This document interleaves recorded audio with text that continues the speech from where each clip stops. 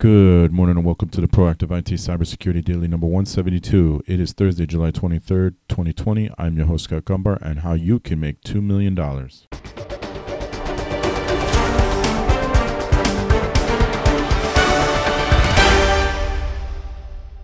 This podcast is brought to you by Nuage Tech, a client-focused and security-minded IT consultant based in Central Connecticut. You can visit us at nuagetech.com. That's NWAJ tech.com. Good morning and happy Thursday. Welcome to another exciting episode of the Proactive IT Cybersecurity Daily. Wherever you're listening to this, if you could listen, comment, or share, review, that would be great. And if you're in a HIPAA-compliant business, you can now go to Facebook or LinkedIn or both and join the group Get HIPAA Compliance, where we share lots of HIPAA information and knowledge. All right, first up on Threat Post, leak exposes private data of genealogy service users. An exposed Elasticsearch server belonging to software Makiv put 60,000 users of Ancestry.com's Family Tree Maker software at risk. A server containing information of users of a genealogy service has exposed the data of 60,000 users, putting them at risk for fraud, phishing, and other cybercriminal activity. Research led by Aveshi Afrat at WizCase has discovered the leak, which affected an open and unencrypted Elasticsearch server that belonged to software Makiv, according to report posted online by Chase Williams, a web security expert at WizCase.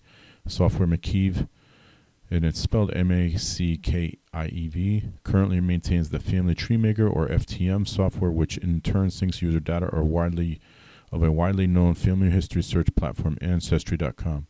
The leak exposed a Makiv server with 25 gigs of Ancestry user data and Makiv software user subscriptions, including information such as email addresses, user location, user support messages, and technical data. Most of the users whose data was leaked appear to be U.S. residents, according to the report.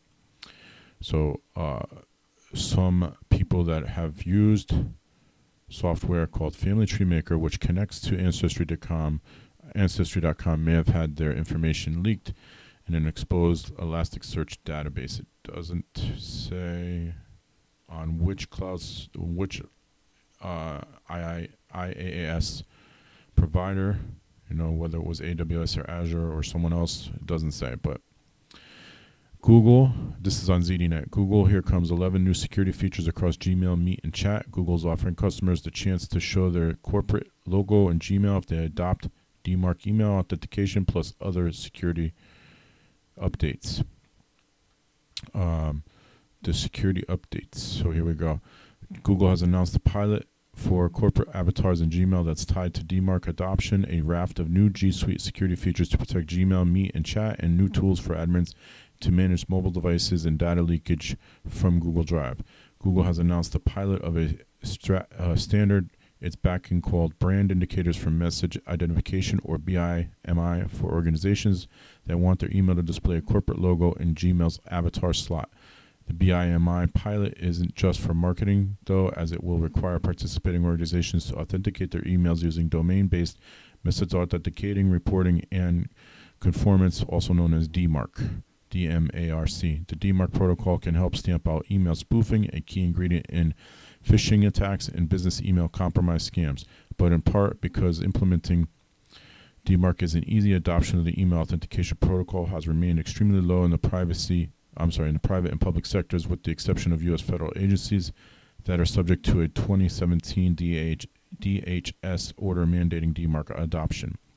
Google's brand initiative could be a carrot for DMARC adoption while helping keep email marketing relevant and protecting the medium from an erosion of trust. In China, DMARC adoption is strikingly low, likely because consumers prefer corporate communication via WeChat and SMS rather than email. Organizations that use DMARC can submit their corporate logos to certificate authorities in Trust, DataCard, and DigiCert to validate logo ownership. Once the authenticated emails have been scanned by Google's anti-abuse checks, Gmail will display the logo in the avatar box. The pilot starts in a few weeks with a limited number of senders ahead of full rollout planned in coming months. From there, organizations can choose whether they want to adopt the BIMI standard. Google's also beefing up security controls for Google Meet, one of the options schools and workplaces have turned to for remote working during the coronavirus pandemic. Think of it as a Zoom alternative. So they are improving security across the board, as are many companies right now, because the work from home and working remote reality is looking more and more like, for some people, it will be permanent. On Bleeping Computer, Twilio exposes SDK attackers injected with malvertising code. Twilio today disclosed that its TaskRouter JS SDK was compromised by attackers after they gained access to one of its misconfigured Amazon AWS S3 buckets, which left the SDK's path publicly readable and writable for roughly 5 years. Wow, since 2015. Twilio is a cloud communications platform as a service company that powers communications for over 40,000 businesses and helps developers add voice, video, messaging, and authentication capabilities to the apps using Twilio's web service APIs. The company's customer list includes Twitter, Netflix, Uber, Shopify, Morgan Stanley, Airbnb, Wix, Spotify, Yelp, Hulu, Intuit, ING, eBay, and countless others. According to an incident report published by Twilio today, the attackers injected the malicious code only within version 1.20 of the TaskRouter JS SDK library used by customers to route tasks to agents or processes via the Twilio TaskRouter attribute-based routing engine. This due to a misconfiguration in the S3 bucket that was hosting the library. A bad actor was able to inject code that made the user's browsers load an extraneous URL that has been associated with the Magecart group of attacks. So they have corrected that, and it was only version 1.20. So if you weren't using 1.20, then you're safe. But if you were, then you may need to take further action. Also on Bleeping Computer, Lazarus hackers deploy ransomware, steal data using MATA, M-A-T-A, malware. A recently discovered malware framework known as MATA and linked to the North Korean-backed hacking group known as Lazarus was used in attacks targeting corporate entities from multiple countries since April of 2018 for ransomware deployment and data theft. Among the targeted countries, security researchers with Kaspersky Labs Global Research and Analysis Team who spotted MATA mentioned Poland, Germany, Turkey, Korea, Japan, and India. Lazarus, also tracked as Hidden Cobra by the United States intelligence community and Zinc by Microsoft, used MATA to compromise and infect machines of companies with activities in various industries, including but not limited to a software development company, an internet service provider, and an e-commerce company. While Kaspersky's report doesn't mention the attacker's motivation, the North Korean hackers are well known for being financially motivated, as shown by their campaigns. They hacked Sony Films in 2014 as part of the Operation Blockbuster, and were behind the 2017 global WannaCry ransomware epidemic.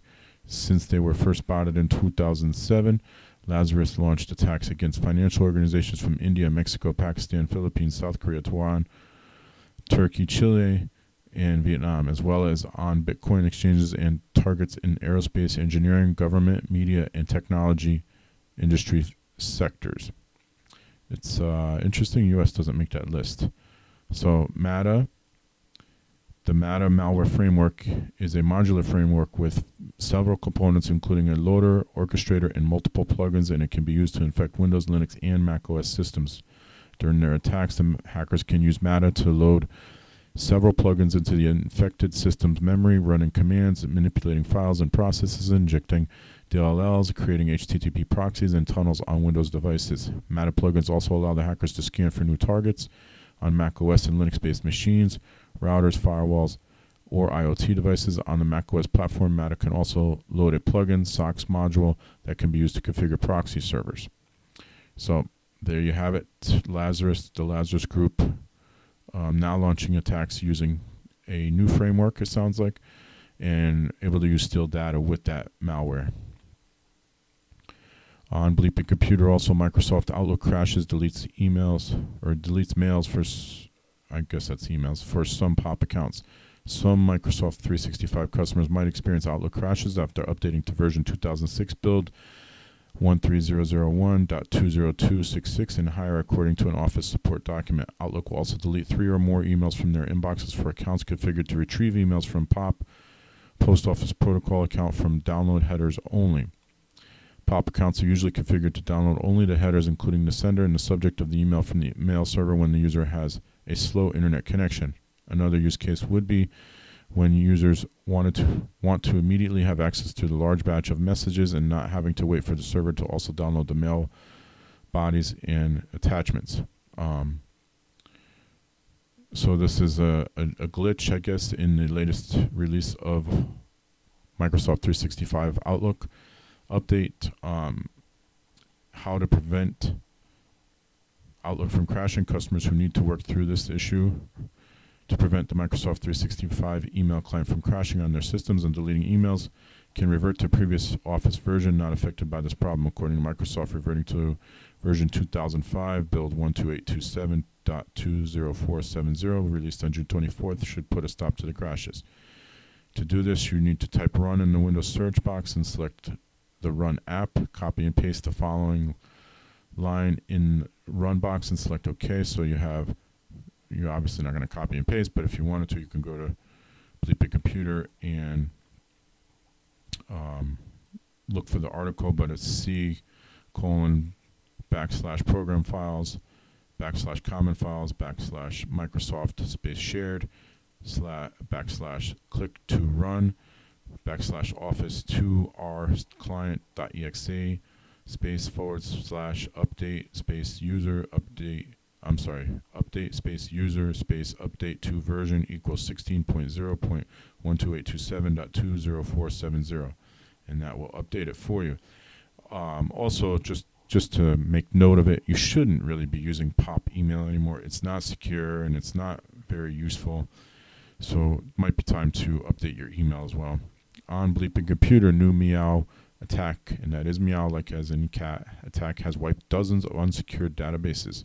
Dozens of unsecured databases exposed on public website are the target of an automated Meow attack that destroys data without any explanation. The activity started recently and hits Elasticsearch and MongoDB instances indiscriminately without leaving any explanation or even a ransom note. A quick search by Bleeping Computer on the IoT search engine Shodan has found dozens of databases that have been affected by this attack. These attacks have pushed researchers into a race to find the exposed databases and report them responsibly before they become meowed. The most recent publicly known example of the Meow attack is an Elasticsearch database belonging to a VPN provider that claimed not to keep any logs. And there was I didn't want to share it here, but there was another article on another website about VPN providers that are keeping logs. So, discovered by researchers Bob Dachenko, the database was initially secured in July, only to become exposed again 5 days later. The second time, though, the owner no longer received a well-intended notification. Instead, they got meowed with almost all records getting wiped. Dachenko told Bleeping Computer that there are not many details about the attacker or the purpose of their actions. He says that the attack appears to be an automated script that overwrites or destroys the data completely. Researchers first observed the Meow database attacks a few days ago. They could be the work of a vigilante trying to give administrators a hard lesson in security by raining destruction on unsecured data. So secure your databases, first of all. Second of all, I'd be willing to bet we're going to see this evolve into something bigger at some point. So, something to consider before you leave databases exposed, Elasticsearch, MongoDB, or any other database exposed on the internet. Bleeping Computer, critical SharePoint flaw dissected. Remote code execution details now available. So that means you can count on, this is CVE 2020-1147, there will be attacks now. Details are now available for exploiting a critical security vulnerability that affects Microsoft SharePoint, increasing the risk of attacks on unpatched systems. Technical blog this week explains how the bug works and how a low-privileged user can leverage it to run arbitrary code remotely on a target SharePoint server. The flaw received the tracking number CVE 2020-1147, which has a severity rating of 9.8 out of 10, which means it's pretty critical. And also impacts .NET Framework and Visual Studio. Microsoft released a fix in this month's rollout of security updates. Security researcher Stephen Seeley provides a complete root cause analysis of the issue and how it can be exploited to achieve remote code execution on a vulnerable SharePoint server. At the heart of it, the bug is a failure to check the source markup of XML file input allowing an attacker to run the code of their choice in the context of the process in charge of XML content deserialization. On this site, Celia goes through all the steps required to create the code that enables the execution of system command and abusing the controls that allow doing it remotely. Celia's analysis is intended to help understand the underlying technology. It can be used to build a fully working attack script, but it does not provide an exploit that can be used to deploy an attack. Nevertheless, the organizations should prioritize applying the patch. Microsoft's exploitability assessment is that CVE 2020-1147 is an attractive target for threat actors who could leverage it consistently. So get that fixed. The patch is available. Get it patched. Bleeping Computer, U.S. offers $2 million for info on Ukrainians charged for SEC hack. The U.S. Department of State today announced rewards of up to $1 million for information that would lead to the arrest of conviction of Ukrainian nationals Artem Vyacheslav Redchenko and Alexander Vitalovich Yeremenko. The State Department is offering the $1 million bounties under the Transnational Organized Crime Rewards Program, and says that it has already paid over $130 million in rewards under TORCP for information leading to the apprehension of 75 transnational criminals. Redchenko and Yeremenko were charged in January of 2019 with securities fraud conspiracy, computer fraud conspiracy, wire fraud conspiracy, wire fraud, as well as computer fraud in a 16-count unsealed indictment. Redchenko allegedly coordinated an international securities fraud scheme and recruited Yeremenko and other hackers who compromised the electronic data gathering, analysis, and retrieval system of the U.S. Securities and Exchange Commission via directory traversal attacks, phishing attacks, and infected computers and malware. After gaining access to the SEC's EDGAR system, according to the indictment, the hackers allegedly stole thousands of files between May 2016 and October 2016, including annual and quarterly earnings reports with confidential and non-public financial info disclosed by publicly traded companies to the SEC. So, if you want to make a couple $1 million, find those guys. And finally, on healthcare IT news, experts predict support for some but not all telehealth expansion measures. Among the takeaways at this week's Telehealth Innovation Forum, those hoping for long-term state licensure waivers across the board may be in for a disappointment. An expert panel convened at Tuesday's Teladoc-sponsored Telehealth Innovation Forum predicted changes to the originating and geographic site requirements for telehealth, but not to state licensure waivers, allowing physicians from one state to practice in another. So, in other words, you can still practice telehealth, but you cannot do it across state borders. Although licensure waivers have been of particular importance during the COVID-19 pandemic, Claudia Duck-Tucker, Vice President of Government Affairs at Teladoc, predicted that on that topic, at least everything will go back to pre-COVID. The waivers, which were largely issued by governor's office and boards of medicine, came with a specific start date and specific end date, said Tucker. Some states have extended the life of those, but when the emergency is over, everything will go back to pre-COVID days. Healthcare is regulated at the state level with the exception of federal programs. She explained, there's no appetite that I've seen with the state boards of medicine or the AMA to relinquish that control, though she noted that it's not a bad thing. So you can expect telehealth to return to almost normal after the pandemic is over, but not 100%. So there will still be telehealth exceptions within state borders because of the way healthcare is managed and managed at the state level, but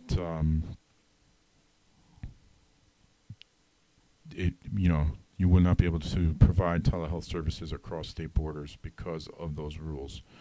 So that is going to do it for this edition of the Product of IT Cybersecurity Daily. Until tomorrow, stay healthy, stay safe, and stay secure.